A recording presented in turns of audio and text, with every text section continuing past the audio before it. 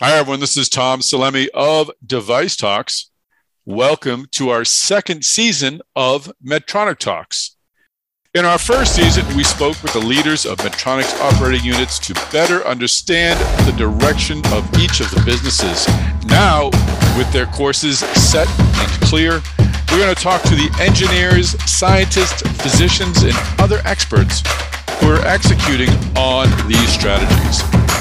We'll still keep a tight focus on each of Medtronic's businesses, but we are going to get a lot deeper into these stories. Let's go. Hey everyone, this is Tom Salemi. Welcome back to the Medtronic Talks podcast. Yes, as I said at the top, this is season 2. This is episode 1 of season 2. Happy to connect with Sally Saba. Sally is the Chief Inclusion and Diversity Officer at Medtronic. She joined 2 years ago, March 2020, which of course was an appropriate time to be joining the company. As Sally will explain, Medtronic had some efforts underway, but certainly the issues of equity, inclusion, and diversity became even more poignant with the killing of George Floyd. So we will talk about that. We'll talk about Sally's own history. We'll talk about what it feels like not to be included. And also we'll review some concrete steps that Medtronic has taken and some results that it's seeing. So it's great to have Sally Saba on the program. It's great to kick off season 2 of Medtronic Talks. As I said at the top, we will be talking with the professionals who are making Medtronic go. They're the ones working with patients, working with technologies, really executing on the plans that we talked about last year. So again, this is a great opener for season 2, really sets the stage on Medtronic's culture, and really happy to have you back listening to the Medtronic Talks podcast. Before I begin this episode, I do want to let you know that we have been busy. In addition to putting together season 2, we're also working on our in-person events. We'll have our Device Talks Boston meeting on May 10th and 11th at the Boston Convention Center in the Seaport District. Medtronic will, of course, be represented, and Medtronic will be represented well at Device Talks Minnesota also, which is happening June 6th and 7th. Please do go to devicetalks.com to check our agenda and to register for these events. Also, I'll remind you at the end of the episode, but please do subscribe to this podcast. You can do that on any major podcast channel, any app, anything you do to listen, anything you use to listen to a podcast, we're on there. Follow, like, and or subscribe so you don't miss a future episode of the Medtronic Talks podcast. Now, without any further delay, let's kick off season 2 of the Medtronic Talks podcast. Well, Sally Saba, welcome to the podcast. Thank you very much, Tom. Excited to be here. Thanks for having me. I'm excited about this conversation. I've been following your story since you joined Medtronic. I know we talked to you last year for a profile in our Medical Design and Outsourcing magazine, so it's great to be able to talk to you directly. Okay, so we normally begin these conversations, well, at the beginning. We'd like to find out about the guest's background, but for the sake of this conversation, I'd like our listeners to understand your responsibilities at Medtronic. Can you tell us about your position? What is it you do, and how do you interact with others at the company? Absolutely. I'd be happy to. I am the Chief Inclusion and Diversity Officer for Medtronic, and I joined in March of 2020. My role and responsibility includes strategy, design, and build to execute on a business strategy for advancing Medtronic's progress on issues of diversity, inclusion, and equity within our organization and outside of it. And that includes building in accountability and governance models. It includes inspiring change within our organization and outside. And it includes advancing our own education and understanding of what all this work entails and what it takes to get there. Excellent. And I know you compile a report that I imagine brings a level of accountability and of measure, and we'll get into your report a little later in the podcast. But you mentioned the timing. It was March 2020. Of course, 2 months later, there was a killing of George Floyd in Minneapolis, and that really set a movement in the medtech industry, but other industries as well, to really have other companies look inward like Medtronic had been doing. How has your role there, or has your role there changed at all from that time on? Did that accelerate what you were trying to do? Did it change course at all? How did things change after that event? Absolutely. It definitely changed for any chief diversity officer in corporate America. The cool thing for me was I joined a company who had already been on this journey for a really long time and had a very, very strong foundation in its inclusion and diversity work. When I joined, this movement happened that was, to the word you mentioned is accelerate. It was an accelerator of how we then move from where we had been to leap forward to a completely new level. It was easier to add the context that we now have, which is equity, to the journey that, Medtronic had been on for a while. So it was an accelerator for sure. It put a spotlight on this work on a global scale like no time in history before. And I think it emphasized for companies this new paradigm that companies live in right now, which is it's no longer enough for an organization to make profit and exist to perform for shareholders, but it's a refinement of the concept that companies live and breathe in a context that is political, social, and economic. And that matters now to how companies interact with and uphold value for and by their stakeholders, not just their shareholders. No, it certainly is. I think companies and content creators like myself, I think we all looked at what we were doing and whether we were representing the world well enough. So I imagine, to your point, it made us all more receptive toward conversations like the ones you wanted to have.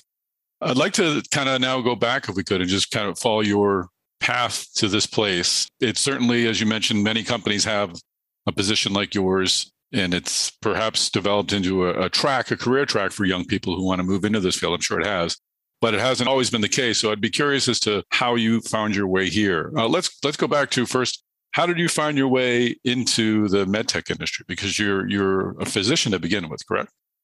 Absolutely. Yes, I am. And it's really interesting because I would have never thought 30 years ago that this is where I'd be. I never designed that I would be here. It's a stumbling of sorts through career opportunities.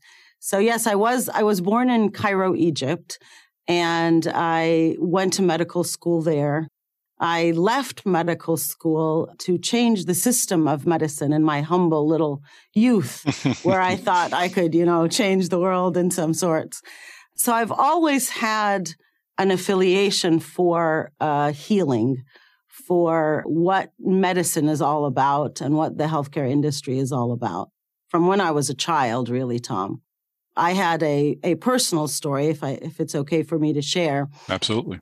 I was born in Egypt to a family that didn't value female and males equally. And so when I was born female, I was actually left behind by my family because I didn't come out a boy. And I think that shaped in me over time a deeper understanding of how the sense of lack of belonging or feeling like you are valued for who you intrinsically are really matters to human beings. So I carried that with me throughout my career. I did go to medical school, and then I left medicine and went into business for many years. And then as I, moved to the United States in 2003, I re-engaged in the medical field again. And I really seriously stumbled into this work because I joined a large organization, Kaiser Permanente at the time. And I was on the business side. I was in recall and stuff like that. And then they had a program, supplier diversity. They needed to uplift that a little bit and do something with it. And that was my first step into the diversity space. What I learned on that journey just lit up a fire in me around the need for why this work matters and how companies can really have an impact in the lives of people from a personal health perspective and from a corporate responsibility and understanding of the implications of this perspective. I'd love to just drill down into that moment where you sort of realize you're doing the work that you were meant to be doing. And I'm putting words in your mouth a bit, but I hope it captures it a bit. It seems as if the story you tell as a child, as terrible as it is, I imagine that leaves an imprint on you where I find that the people who are left out are often the most interested in ensuring that other people aren't left out. At least I hope that's the case if they're kind people. Do you feel that that's the case, that your childhood experience left this imprint in you, that you want to commit your life to bringing everyone as much as possible in? Absolutely. Mm-hmm. Often people, when they ask me, what's your interpretation of this work? I simplify it into, it's kind of healing the consciousness of corporations, of companies. Employees, the more you understand what drives an employee, the more you understand that their perceived value of how the organization and their colleagues value them, respect them, treat them with fairness, see them, allow their voice to be heard, is the most critical driver of our health and our human behavior and our innovation within companies. Inclusion is a topic that's really, really complex, because the Petri dish in which you create the opportunity for people to thrive, because you've created a space that is safe, that they feel valued, that they feel that they are contributing to their fullest extent and not wasting any of their energy, Tom, on covering up or on trying to assimilate or on hiding the things that they don't think are acceptable within the corporate environment. I like to explain that a little bit further to people in terms of, maybe I can ask you this question. Can you think of a time when you were excluded in your life? Certainly in school, there are moments where you feel left out.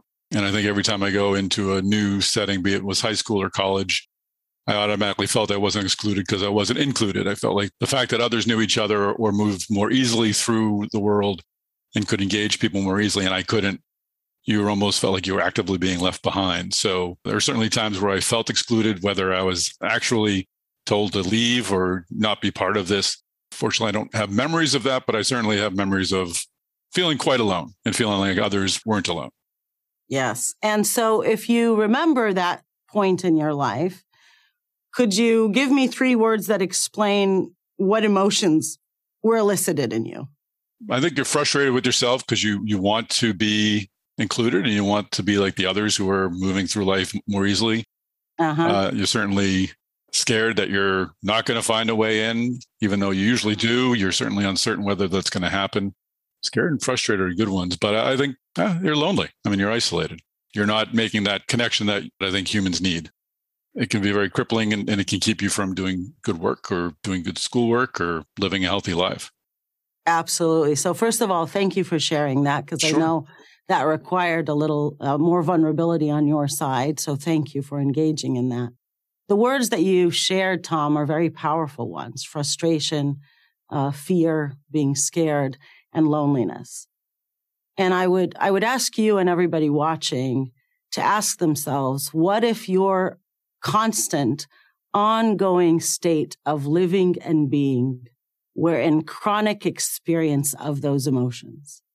Research, I see the look on your, Research has actually proven that those type of emotions of exclusion create long-term health implications on people, with stress, anxiety, being overweight, diabetes, and the list goes on.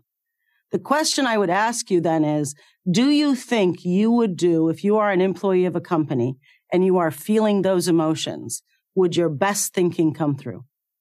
I wouldn't think so, no. I think you'd have a lack of trust in yourself. I think you'd have a lack of trust in your colleagues to sort of, if you had an idea, you didn't want to throw it out there, as good as it might be, because you didn't want to be judged and even make the rift between you and others wider. I don't see an upside to feeling that way at all. Exactly. Yeah. So that kind of brings us back to this notion of, if we can create environments where people are not feeling those emotions constantly, where people of color and under, sexism, racism, any other ism that is in a workplace or in our communities, we dismantle those things and allow for people to live in a culture and an environment that does not have those emotions of exclusion. That is the time in which you are really opening up to people's brilliance, to people's engagement, to people's offering of their ideas and solutions to problems in a free-flowing state of contribution and engagement. That is what inclusion is all about in the context of diversity, inclusion, and equity. This fascinating. And I love the use of the term healing. So many people we talk to on this podcast and in medtech, part of their industry, because they want to heal others outside the company, patients. They want to create devices that make people physically better. It occurs to me that in your description, you're doing much of the same thing, but for those who are in the company and who are actually doing that. It's an accurate and nice way to present it. And I think it's not often seen that way.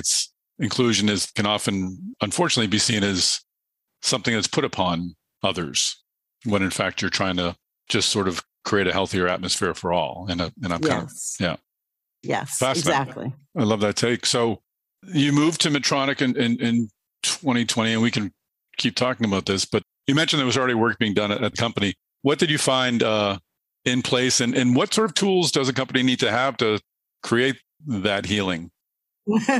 Well, I found a lot of stuff. First of all, I even shared this with the CEO and the CHRO. It's like Medtronic was this like hidden gem.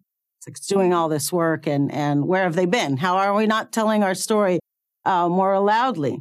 Medtronic actually, many years prior to me and under the former CEO, Amar Ishrak, started on a journey of making sure inclusion and diversity at the time, because we brought in equity later, but inclusion and diversity were treated just like any other book of business, so to speak. They enacted goals. They put together foundational programs for development for, different populations. They set up employee resource groups and networks. They set up a governance structure for managing the accountability for this work through quarterly diversity reviews and so forth. So all of those mechanisms were in place prior to me joining. So I didn't need to bring any of that, which is where a lot of other CDOs and the rise of CDOs after 2020 are still starting from. So that foundation is really, really strong, because you asked what are the elements that a company needs to have in order to advance this work. You need CEO commitment. You need to make sure that you have accountability measures throughout your organization and that you have specific things you're measuring over time. The organization had set goals in 2015, representation goals, to meet them in 2020, and they did for both gender and for ethnic diversity. As I hope you see in our inclusion diversity report, we've set another set of goals now between this year and another 5 years from now for women in management and for ethnic diversity in management as well. But those foundational elements were there. And what we did after that in 2020 is we really looked at, we were centered upon ourself and our workforce. And what 2020 helped crystallize for us and most every company out there is it's no longer enough for an organization to only look at its workforce and what it's doing for itself within itself. The need for organizations to look at themselves and their impact on the communities around them was more pronounced and accelerated than ever. And that was the impetus for us actually changing and codifying a new strategy that has 3 prongs. It has 3 pillars, we call it, which is, being accountable role models individually. So what should we as each individual do? And then ingraining this into our DNA, how do we make ourselves as a company that this is within our fabric? It's in our DNA through and through. And then how do we amplify our impact beyond our 4 walls? Those are the 3 pillars now for our new strategy. And those were codified based off of what we had known from before, this need to accelerate now and do more faster in this space going forward. And that's how we've organized our work now. And that's where our strategy is in terms of its big pillars. So let's get into the report, if now is a good time to do it, because it sounds as if that's where you're tracking your progress. And I would love to understand how you do quantify progress in this, because it's one thing for me to seize upon the term healing, but we're not talking about a broken bone where you can x-ray it and see it compare it from now to 2 weeks ago. How are you measuring success at Medtronic? We measure success in a lot of different ways. but we look at the problem also in different ways. So I'm going to, if you don't mind, I'm just going to take a couple of minutes to talk to you about how we look at the issue, because then how we look at the issue informs how you solve for the problems. The Racial Equity Institute, many, many years ago, came up with this metaphor to explain to people, if you're going to be on this journey of equity and diversity, inclusion, and so forth, here's a way in which to think about it. It's interesting because it talks about lakes, and we're in Minnesota, so I'm going to use it. So it says, if you walk outside and you live on a lake and you see a fish come up dead in the lake, what you'd naturally do is you'd examine the fish. You'd say, why did this one fish die?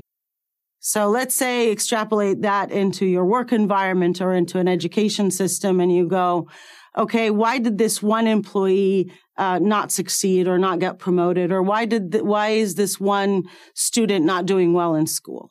But if you walk outside to your lake and you find half of the fish came up dead, you would say, oh, well, let me examine the water. What's happening in the environment around this population of students or fish that I need to address. But if you have 5 lakes in front of you or more, and you come outside and every lake has 50% of its fish belly up dead, you start looking into what you call the groundwater. You look at what are the systemic things in the system that are rigged against certain population of every system that makes it that these specific fish are the ones that are dying no matter which space they're in. So when you extrapolate that to equity or the agenda of equity in America, or how you look and address these issues, you want to first understand that it affects systems at whole. You look at within your organization, what makes people not advance at the same rate. You look at in your communities, who's getting access to education and who's not. You look in your small business and you say who's getting access to capital and who's getting business or not. The notion of the metaphor is to help you understand you've got to look deeper and you've got to look systemically at things in order to measure whether or not you're making progress and in order to know what are the things you want to tackle. And the reason I personally like that, because when you train as a physician, you train to diagnose. Your shoulder pain, if you go and you just try to fix the shoulder, it might be probably from your heart because there's, deferred pain. So you learn to diagnose deeper to understand what's really at the root cause of an issue. So we as a company and many, many other companies, but at Medtronic, we measure this in clear things. We measure, is our talent moving up the chain equitably? If you have X% at the bottom, is that X% represented at the top? You look at if people are applying at a certain percentage, are they making it through into jobs at that same rate? You look at when I'm spending money external to Medtronic, am I doing my part in giving a portion of my business to small and women and minority-owned businesses? You look at what role am I playing in increasing minorities and women in STEM programs? So we look at that collective. We look at how are we doing in terms of numbers? We look at how are employees feeling through our own People Pulse surveys, our own organizational health surveys and so forth. The stories we're telling, how are people really engaged or not? And then we look at these other elements of equity through and through, who's participating in development programs, how are we doing to affect change in our communities, whether supplier diversity, increase of BIPOC talent and gender diversity in STEM, health inequities and disparities, what's the role we play in that? So it's a multitude of metrics that we actually sit together on a quarterly basis with the CEO for a full day. The CEO and his direct report sit with us for a full day every quarter, and we go through all of these metrics across the board to assess our progress. Do you find it's necessary to address the issue of representation first, of making sure you get the right mix of people into the organization before you address maybe the cultural feeling? Or Is it the other way around, or do you have to address them both at the same time? I love that you asked that question, Tom, because you actually do have to address them both at the same time. And it's good if you start our inclusion journey first. I'll tell you why. But I'm going to start with maybe defining diversity. So many people think about diversity and think that's about representation. That's about me counting the people in the room. Are we X this and are we Y that? But the reality of what diversity is really all about is cognitive diversity. It's that people from different backgrounds, experiences, and so forth think differently about any situation, about any problem, about anything that's in front of them. That cognitive diversity is what makes teams who are diverse smarter. It makes them not fall into something called groupthink. It makes them think differently. They see things differently. And so they ideate differently in order to create innovation and breakthrough. So if you have cognitive diversity, but you put that in a dish in an environment where people are feeling frustrated, scared, lonely, feelings of exclusion, they're not feeling safe and empowered and valued and so forth, then you're not leveraging the cognitive diversity that you're working so hard to gain through diversity and representation in your actual environment. So it's important to have the environment that supports that the cognitive diversity is leveraged, or else you're just spinning a lot of wheels, creating more chaotic and troublesome environments than not. Because research actually shows that with diversity comes more chaos, comes more tension. If you're sitting around at a table with like-minded people and everybody's thinking the same, there's no friction because we're all thinking similarly.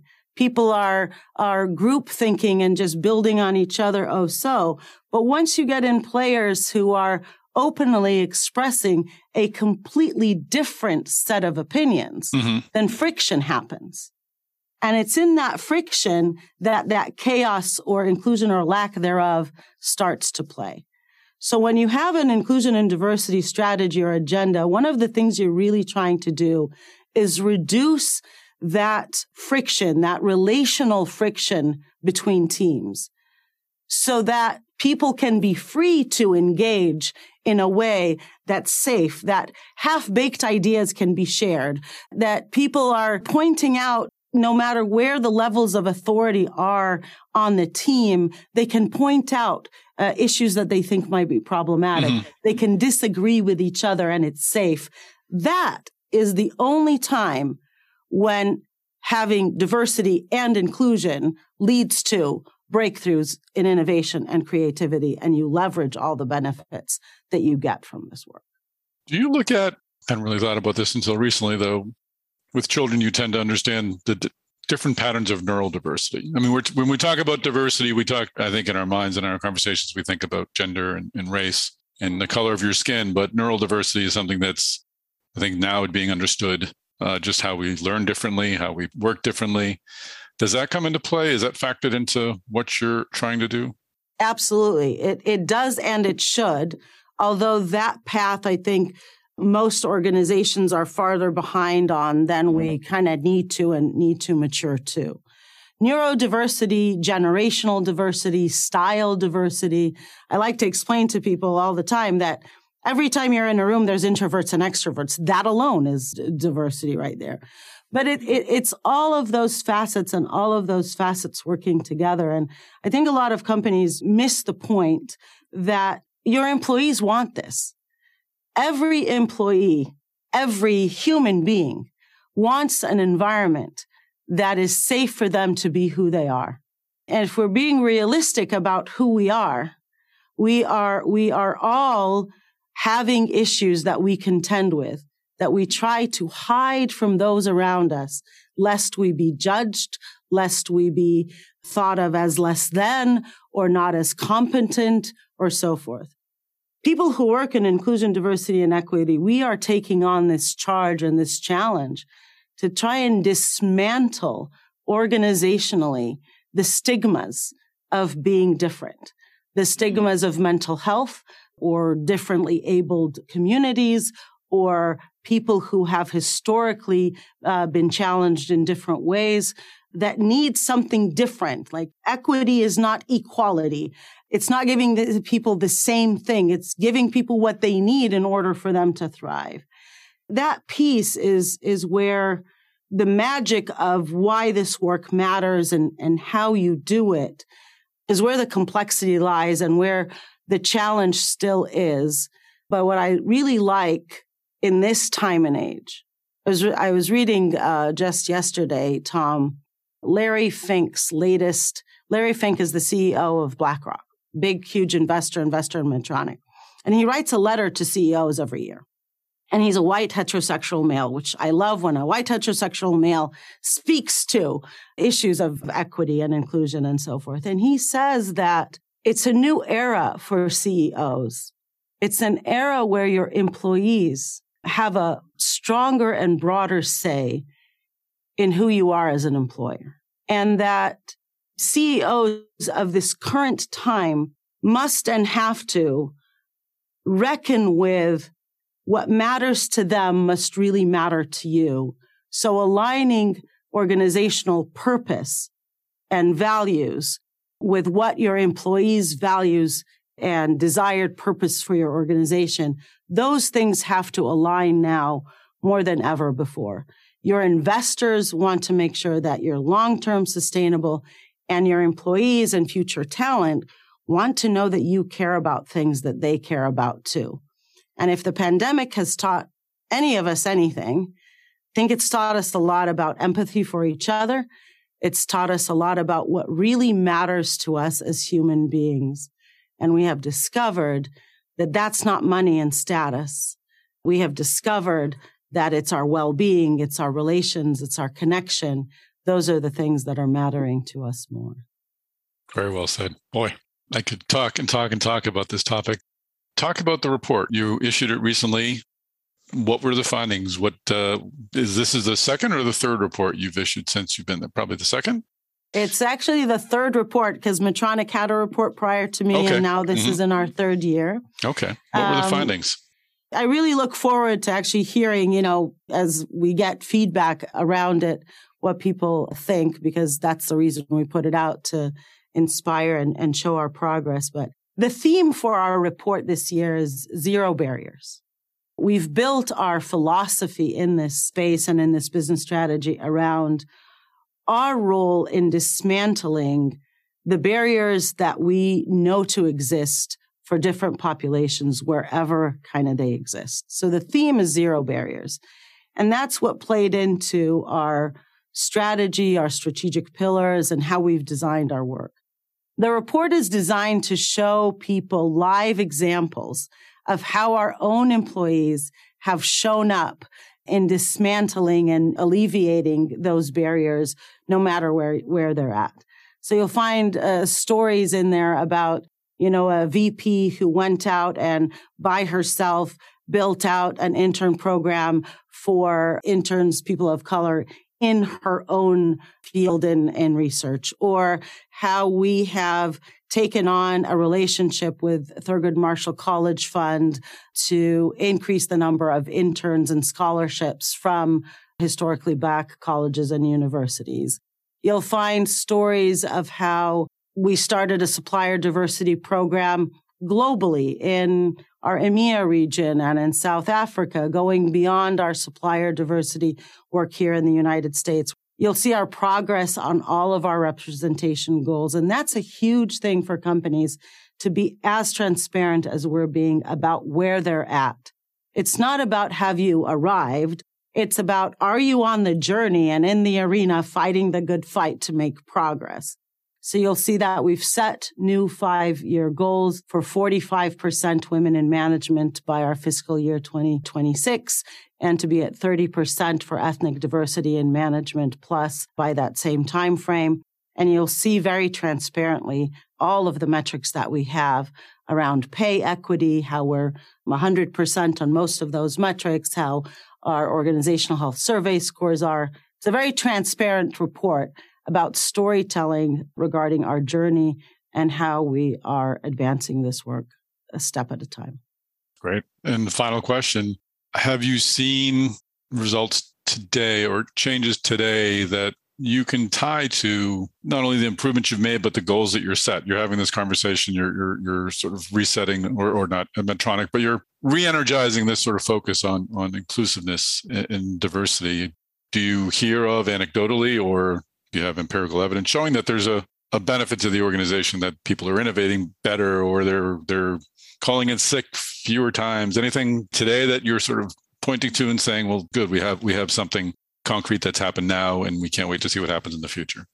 Absolutely, Tom. Almost every metric we measure, we have gone up on. Actually, this year, we've already met our Women in Management Plus goal.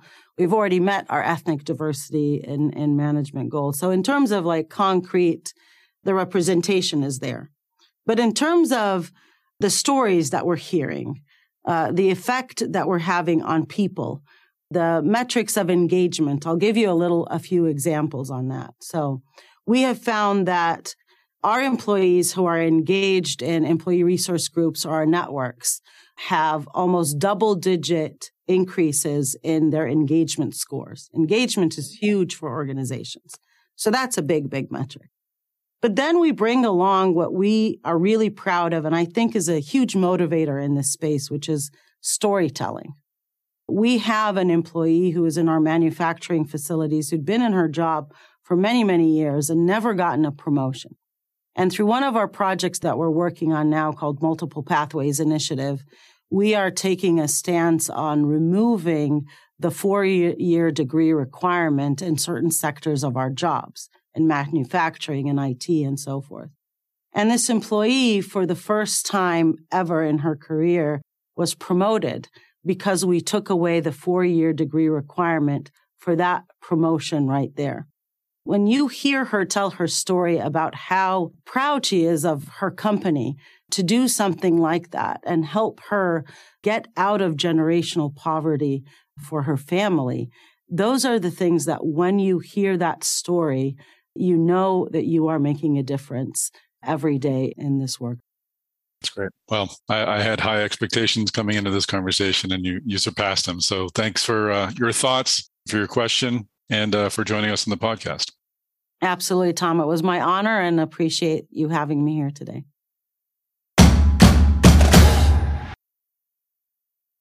All right. Well, that is a wrap. Thanks again for joining us on this episode of the Medtronic Talks podcast. Thank you, Dr. Sally Saba, for joining us on the podcast and for giving us such a special first episode. And we look forward to bringing you new episodes. We're going to shoot for twice a month. So please do subscribe to this podcast. You can do that on Apple, Google, Spotify, Amazon, wherever you listen to your podcasts.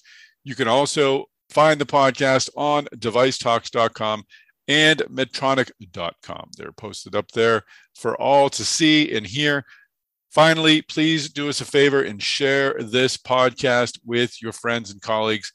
It'd be great to see these posted on social media. If you do so, I would love to be tagged. I am on Twitter at MedTechTom. I am on LinkedIn, Tom Salemi, Salemi. I am the editorial director of Device Talks. We have a whole line of podcasts, digital and in-person events. We're a busy little medtech community. Find out more at devicetalks.com. That's it, folks. Tune in next time for another great episode of the Medtronic Talks podcast.